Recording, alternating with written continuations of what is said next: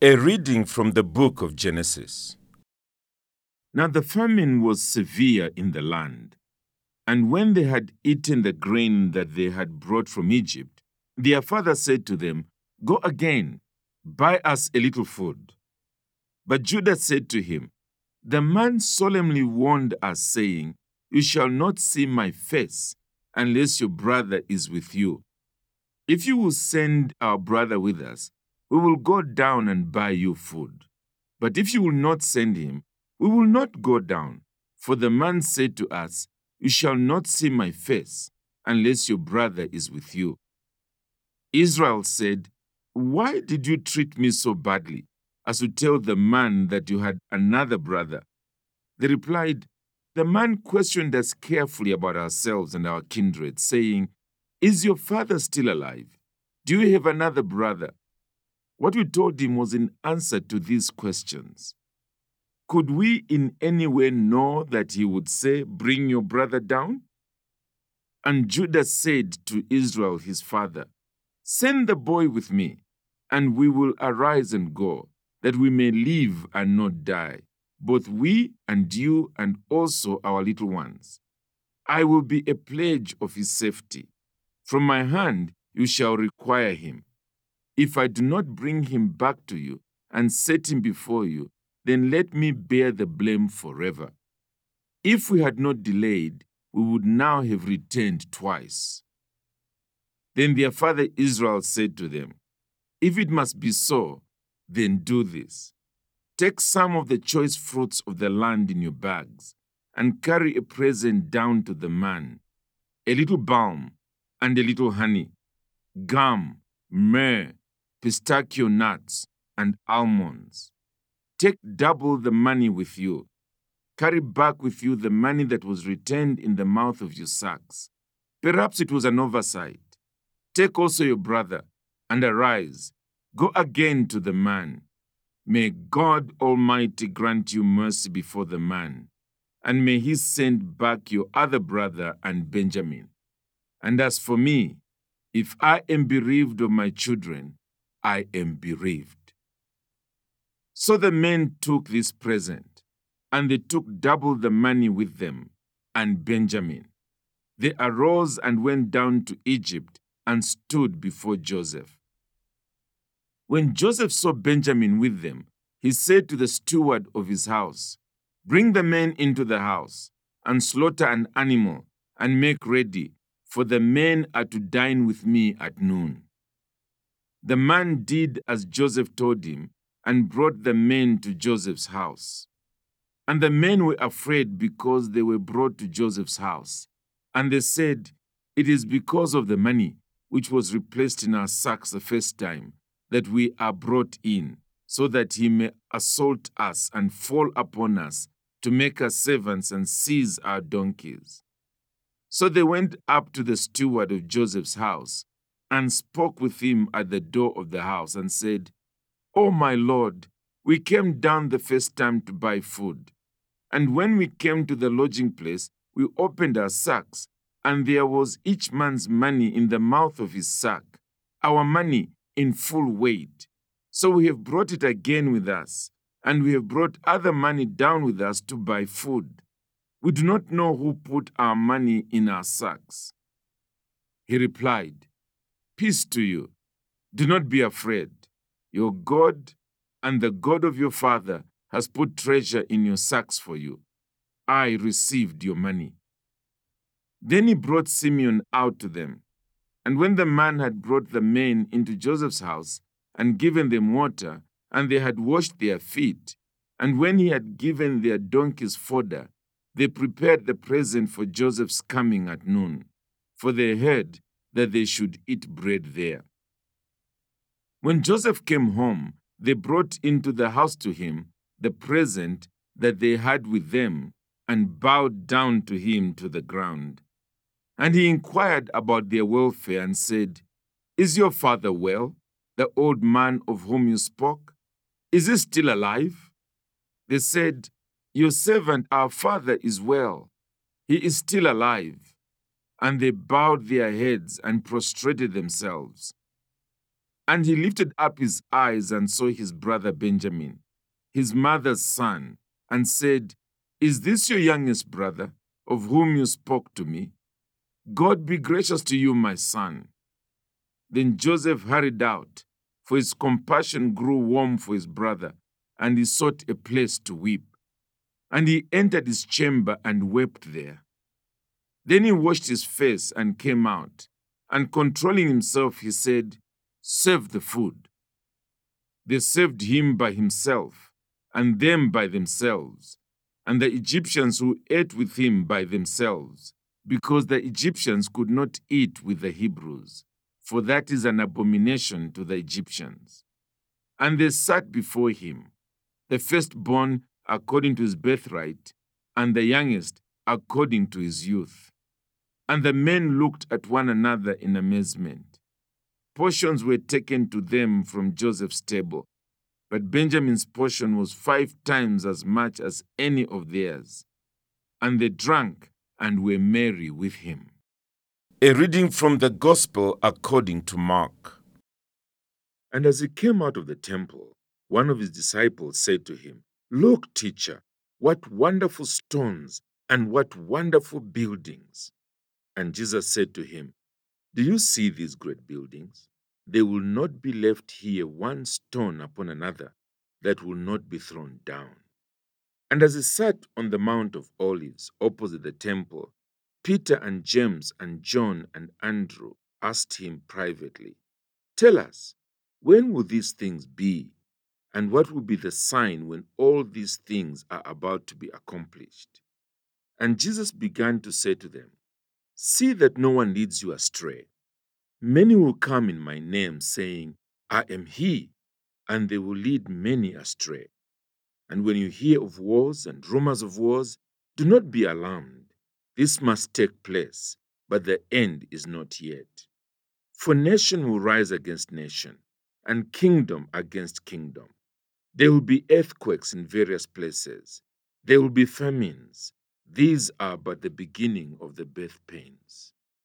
But be on your guard, for they will deliver you over to councils, and you will be beaten in synagogues, and you will stand before governors and kings for my sake, to bear witness before them.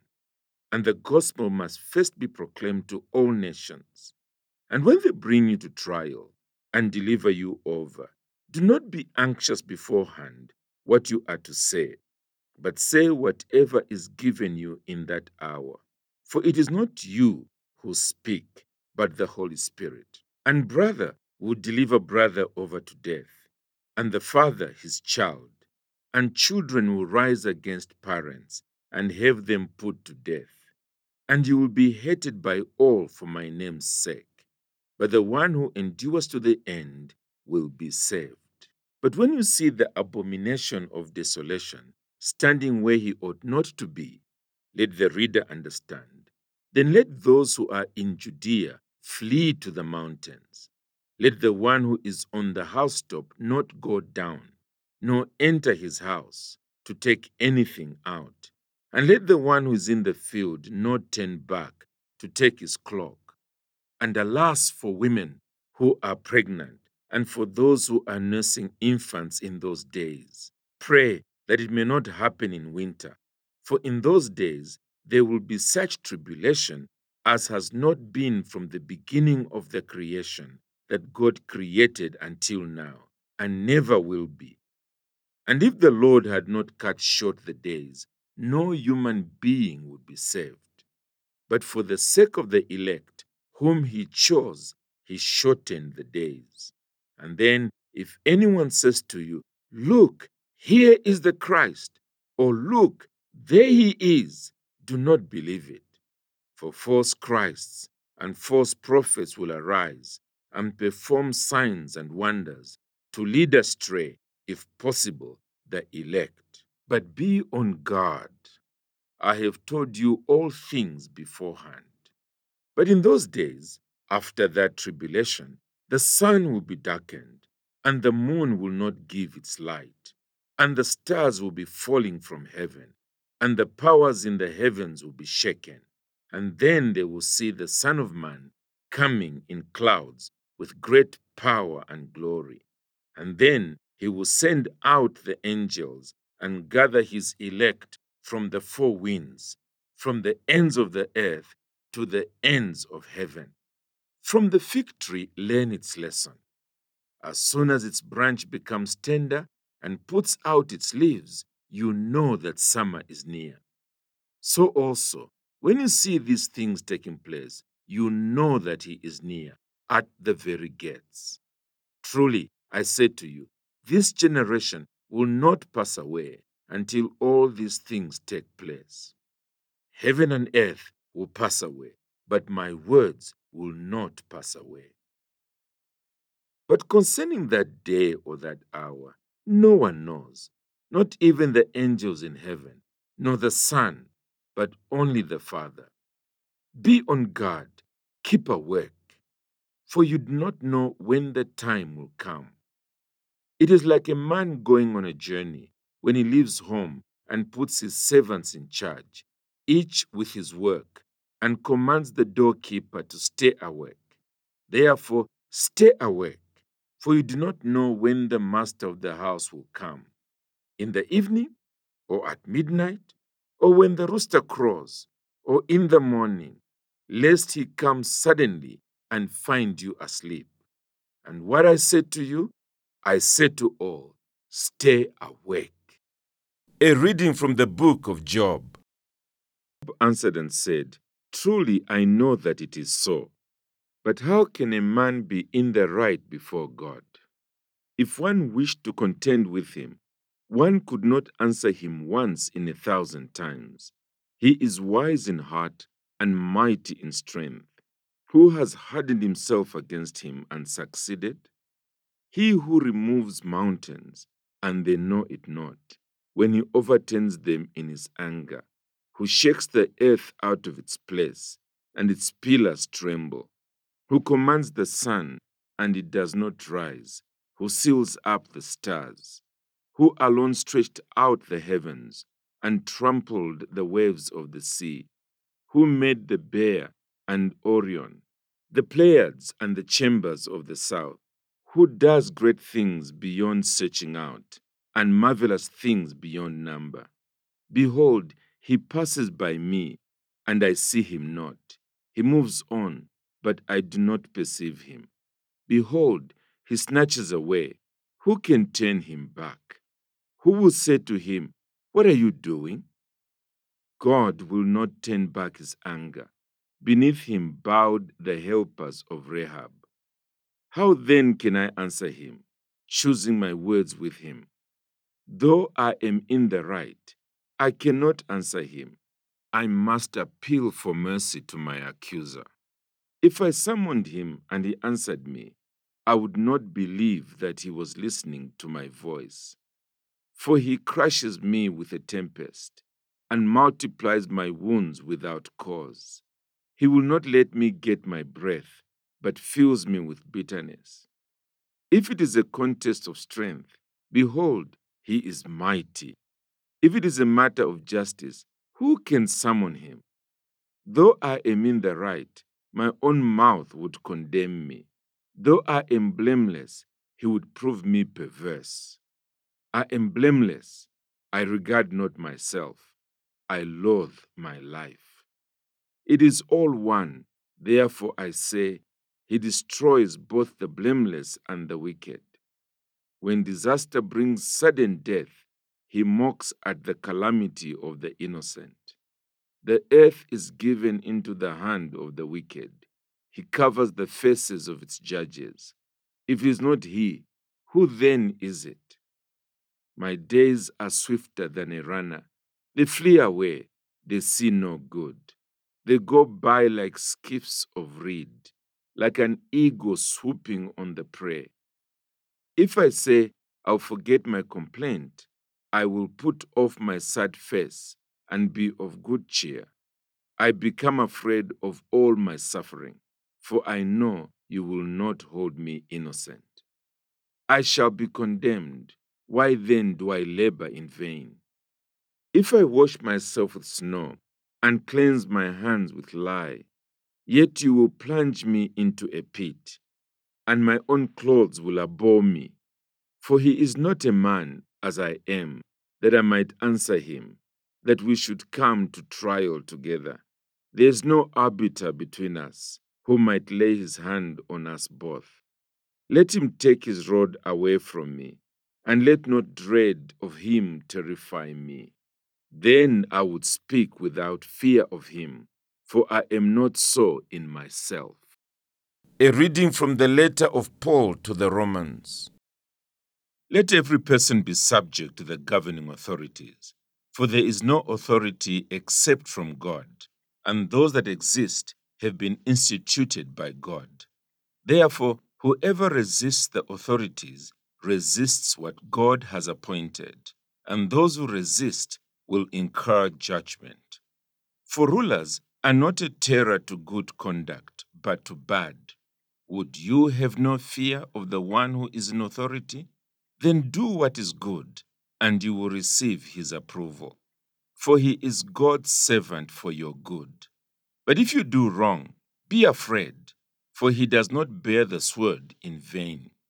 For he is the servant of God, an avenger who carries out God's wrath on the wrongdoer.